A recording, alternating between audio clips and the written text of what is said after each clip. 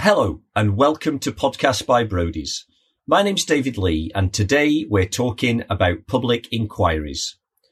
Just now, public inquiries seem to be constantly in the headlines.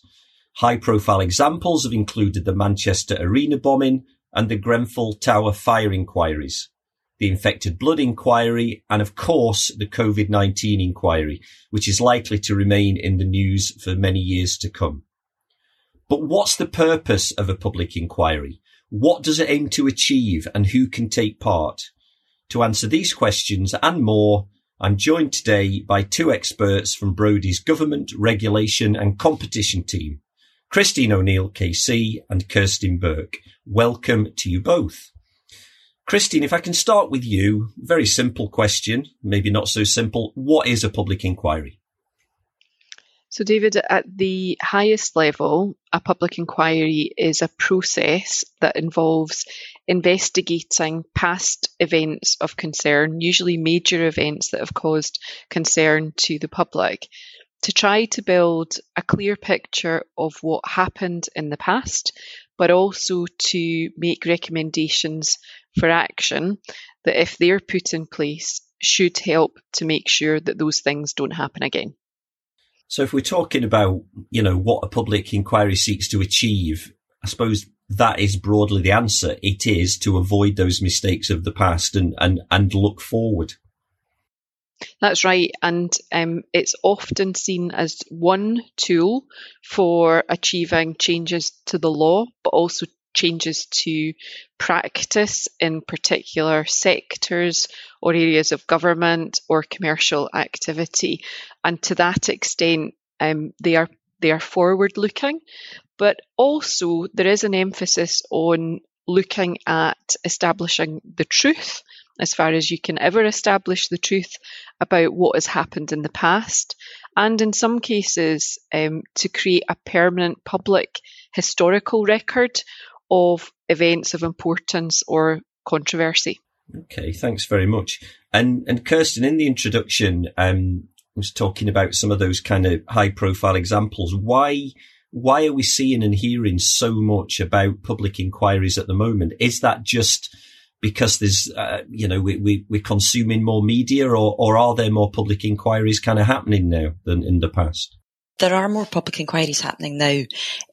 The House of Commons Library published a report last year, and it looked at how many inquiries there had been since the Inquiries Act 2005 came into force and how many there were currently running. There had been 19 that had been established and finished from 2005, but as at 2022, there was 15 inquiries that were ongoing. So we can see there's been a real increase. There was 4 public inquiries announced alone in 2021. We do tend to see a lot about public inquiries in the media by the nature of the fact that they are about high-profile issues that the public have a strong interest in. But there has been a real trend to setting up more. Okay. And can you give us a few examples, Kirsten? What are some of those high-profile public inquiries that are kind of taking place at the moment in Scotland and in the UK? Well, you mentioned a couple in the introduction. The Grenfell inquiry is obviously incredibly high profile with the fire and the disaster that happened there, and that was looking both at the night of the fire and what led up to those events, what had been the issues with the building prior to that. There's obviously the COVID inquiries are headline news at the moment. There's an inquiry running in the UK for the whole of the UK that was set up by the UK government, and there's an inquiry in Scotland looking at the handling of the pandemic in Scotland alone. There is also the Post Office inquiry looking at the rise in IT, where Post Office owners ended up going to prison because of an error in accounting software, and looking into the huge impact that had on their lives. There's also a really topical issue at the moment following the tragic events during the pandemic when Sarah Everard was killed by an active police officer. There's a non-statutory inquiry, and we can explain slightly different powers that those inquiries have, looking into her death and how issues with police officers are identified in the UK. Okay, so thanks, Kirsten. You talked there about the COVID inquiries being established, one at UK level and also a separate one in Scotland. Why would we have separate inquiries like that into what is, broadly the same issue? And are there any differences in the way that public inquiries are conducted in Scotland and in the UK? So it's very unusual that two public inquiries would be established looking into essentially the same issues at the same time. So the UK inquiry for COVID-19 is tasked with looking at the handling of the pandemic in all four nations of the UK, which will include Scotland. The Scottish inquiry is only looking at events that happened in Scotland, and it only has the powers to look at events that happened in Scotland. Really, it was a political issue, the fact that the two inquiries have been established running concurrently. The Scottish inquiry was announced first. Nicola Sturgeon announced that there would be an inquiry into the handling of the pandemic at quite an early stage, and there was a lot of pressure on the UK government to follow suit. Due to those agreements that had been made, the inquiries are both running concurrently. Okay. And are there any differences in the way that inquiries are established in Scotland and the rest of the UK, Kirsten? Well, the key thing is that Scottish inquiries can only look at what's referred to as Scottish issues, and that's powers that are devolved to the Scottish Government and Scottish Parliament. So things like health and social care would fall within the jurisdiction of the Scottish COVID inquiry, but it wouldn't be able to look at issues like immigration and certain transport aspects of events that were happening in the pandemic. So that's an important distinction. But in terms of how they're set up or how they're established, there's generally not a significant difference. A minister will announce that there's going to be an inquiry, an independent chair will be appointed. The inquiries will be funded by government, but otherwise independent from government. We have seen different procedural approaches, UK inquiries and Scottish inquiries, in the way that they conduct their hearings or in the way that they distribute documents around those that are involved. But they're very minor issues and would be most evident to those closely involved. Okay, thanks very much. And Christine, let's go into some of those nuts and bolts in a little bit more detail. Quite a fundamental question. Who pays for public inquiries? How are they funded? And when it comes to selecting a chair, how does that happen? And where do all the kind of support staff come from to carry out what can be a very long and complex process of investigation?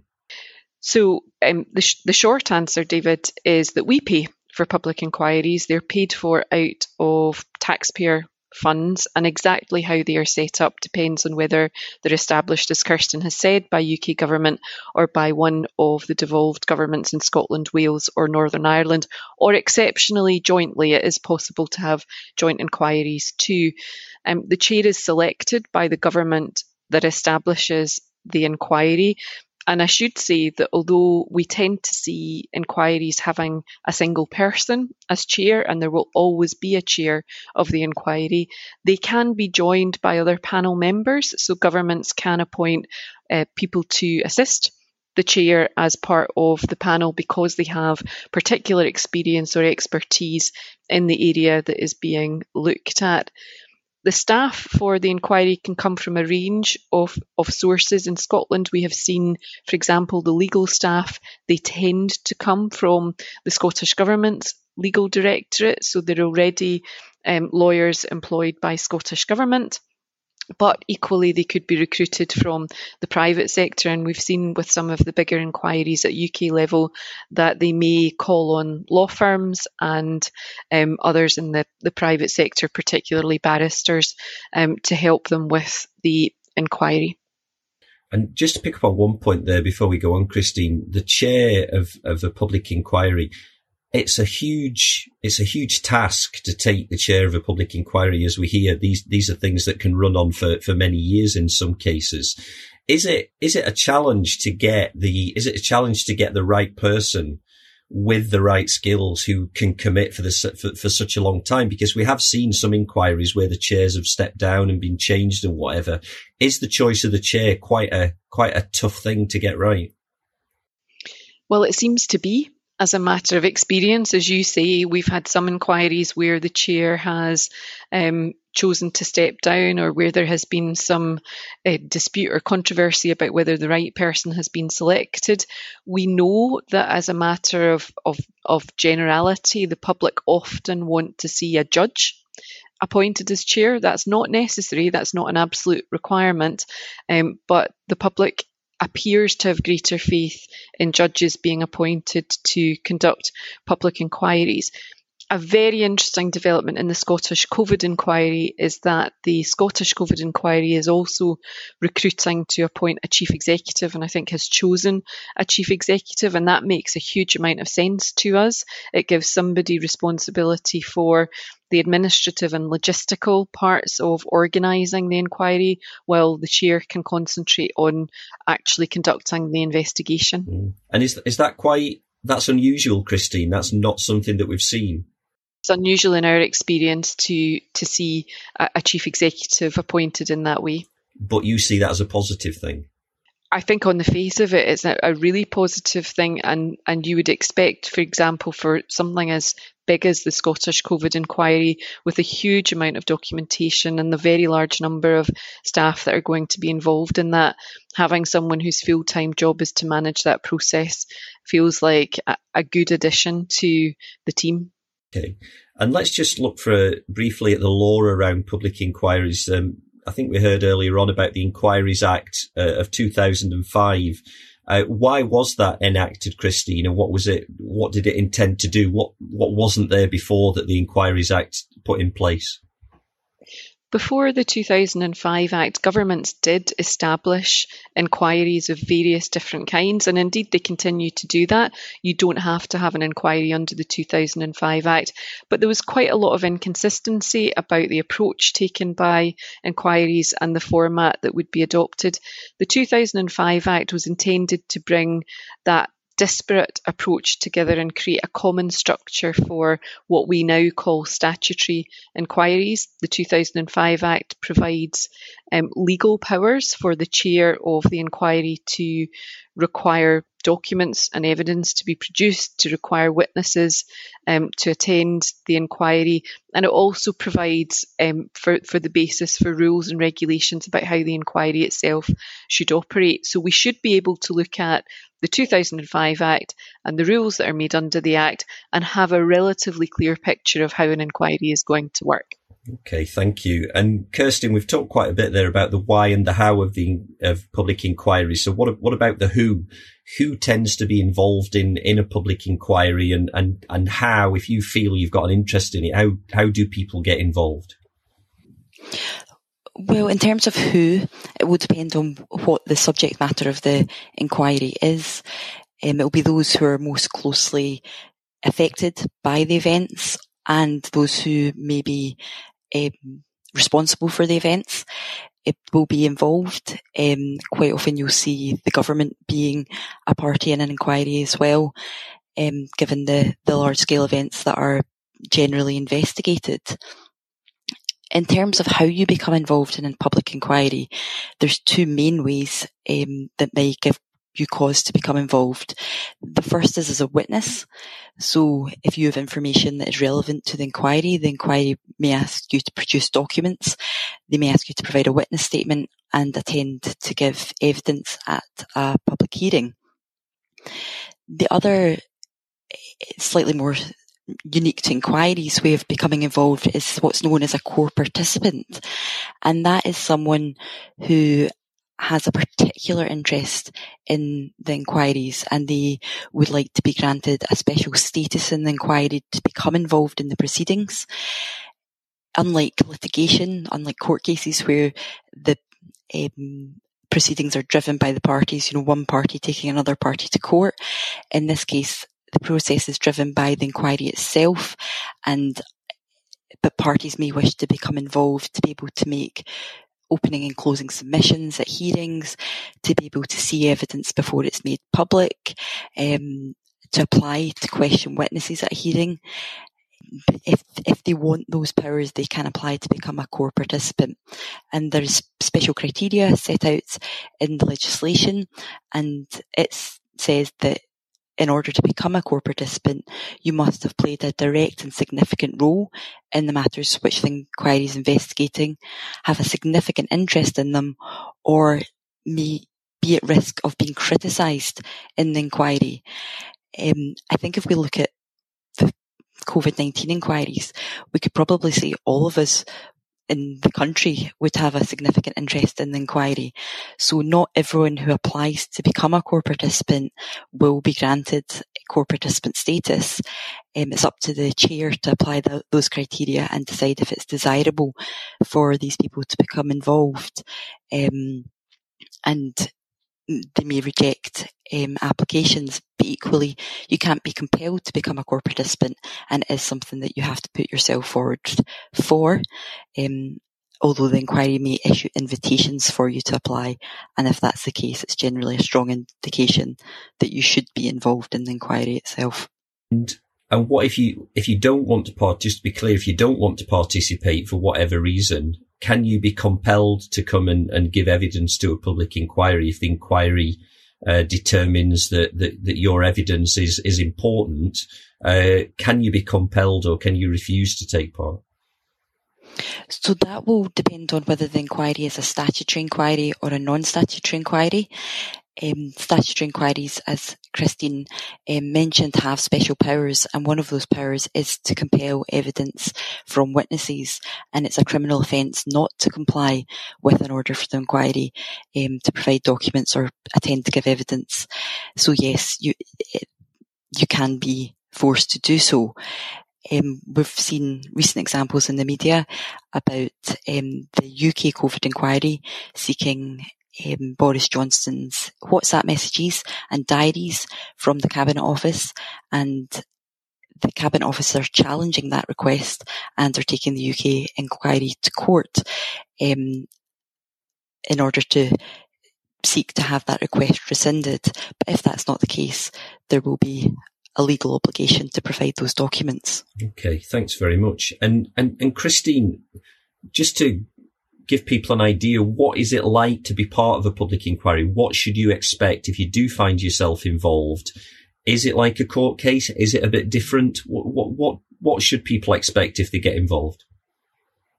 I think for people who've been involved in court cases, they will find the experience of being involved in a public inquiry really quite different from that ordinary experience. As Kirsten has mentioned, if you are involved in a public inquiry, you might be asked by the inquiry to produce documents. You might also be asked to come along to inquiry hearings to give evidence as a witness. Normally, if you're going to be asked to come along to give evidence in a public hearing, you'll be contacted by the inquiry first, and they may ask you to give a statement beforehand, so they've got an idea about whether you've got something valuable to say to the inquiry. But you may be called, as I say, to give evidence in the hearing. You may also, if you're a core participant, be able to make opening or closing submissions at different points in the inquiry's work. If you're a witness, then it will be quite different from being in a courtroom. You won't be questioned by your own lawyer, and you won't be cross-examined in the usual way by the other party's lawyer. It tends to be the case that all questions are put to you by the lawyers who are acting for the inquiry. They can be more or less rough in their questioning, but their aim always is to try to establish the truth rather than to be advocating for one or other side, as you might see in a court action. And we've talked before about, there are a lot of public inquiries going on, but there still aren't that many. They're always quite high profile. They're on very high profile subjects. So what are the potential reputational impacts of a public inquiry if you're there giving evidence? Because there is a lot of scrutiny. There is a lot of focus on what people are saying in public inquiries. So what are the potential impacts, Christine? And it's quite challenging, David, because the press will often be attending inquiry hearings, and sometimes those inquiry hearings are televised and you can see your evidence on YouTube or indeed on the evening news after you've given it. So that can be quite intimidating. I think in terms of protecting your reputation and the reputation of your organisation, preparation is absolutely key. doing some work in advance to understand the key areas of risk and potential criticism is very important. I would recommend in many cases that if you do know that you have made a mistake or you are expecting to be criticised for something that's been done in the past, then it may be better to acknowledge that early in the process rather than resisting the criticism or resisting so that you are found by the inquiry to have been, for example, an unhelpful witness. That kind of finding can obviously be very, very damaging to your reputation.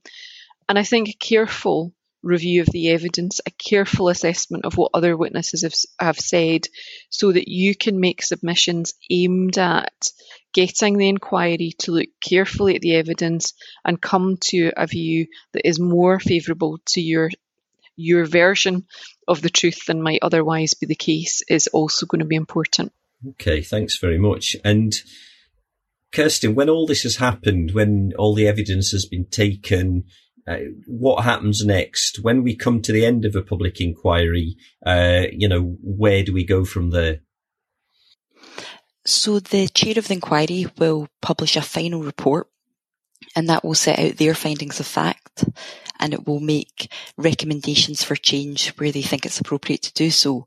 I should also say that interim reports may be published during the life of the inquiry, which do similar things to particular phases of the inquiry. We have seen that in the Manchester Arena inquiry. The chair has split the inquiry into 3 phases and has issued a report at the end of each phase, which contain recommendations. Now, generally, once a final report is issued, that's the end of the inquiry. It disbands, and the report is presented to the minister that initially established the inquiry, and it's for government to take forward the recommendations that are made within the report. But interestingly, in the Manchester Arena inquiry, we have seen the chair make recommendations that they have to monitor during the life of the inquiry, and witnesses are being asked to provide evidence as what they are doing to comply with those recommendations during the inquiry itself.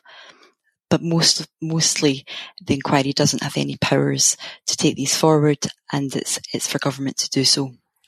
And obviously the recommendations of public inquiries tend to be very high profile, and they tend to be maybe 3 or 4 tend to get picked out, or even 1 or 2 get picked out by the media and become a real focus of potential change.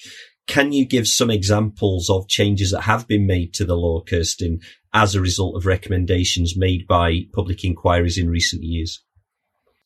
Yes, we see, as a result of recommendations made in public inquiries, the government making change in legislation, issuing guidance, or perhaps even establishing a new statutory body to take forward recommendations.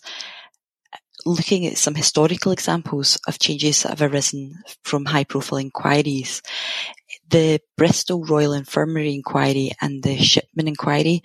The Shipman inquiry was the inquiry into Harold Shipman, the serial killer, who was responsible for the deaths of a number of elderly people. They resulted in significant changes to the regulation of healthcare, and they've been described as watershed moments by the General Medical Council. There was a change from self-regulation of doctors to professional regulation, and the General Medical Council became responsible for the education of doctors from beginning to end of their career. The Ladbroke Grove Rail Inquiry led to the establishment of the Rail Accident Investigation Branch following the train crash in 1999, and the Bitchard inquiry into the deaths of Holly Wells and Jessica Chapman led to changes in child protection measures, and that introduced what was initially known as the CRB checks, which was the Criminal Records Bureau checks, which are now known as disclosure checks, to ensure that those working with children don't have any criminal offences that should prevent them from doing so. Okay, so great, some really great examples there, and just to bring us to a close, I mean, Christine, I think probably Kirsten's answered this question to some extent as to why we need public inquiries, because some of those changes that she's explained there have really been fundamental in all sorts of areas, in healthcare, in transport and in child protection, to take those examples. So just bringing everything together, what would you say is the central role and the value of public inquiries in a democratic modern society? I think that for areas of significant public concern, it's not always practical, and it's also not always desirable to leave scrutiny of government to individuals bringing individual legal cases. That's not regarded as being fair, and it's not regarded as being a way of looking at an issue in a very broad scope and coming up with recommendations for reform. So this is a way of having an independent body, but with legal powers and the authority and the legitimacy to look at these issues and to hold government to account. Thank you very much, Christine. So thank you to Christine O'Neill and to Kirsten Burke for their excellent insights on public inquiries today. You've been listening to Podcast by Brodies, where some of the country's leading lawyers and special guests share their enlightened thinking about big issues and developments having an impact on the legal sector, and what that means for organisations, businesses and individuals across the various sectors of the UK economy and wider society. If you'd like to hear more, you can subscribe to Podcast by Brodies on all your favourite podcast platforms. And for more information and insights, please visit www.brodies.com.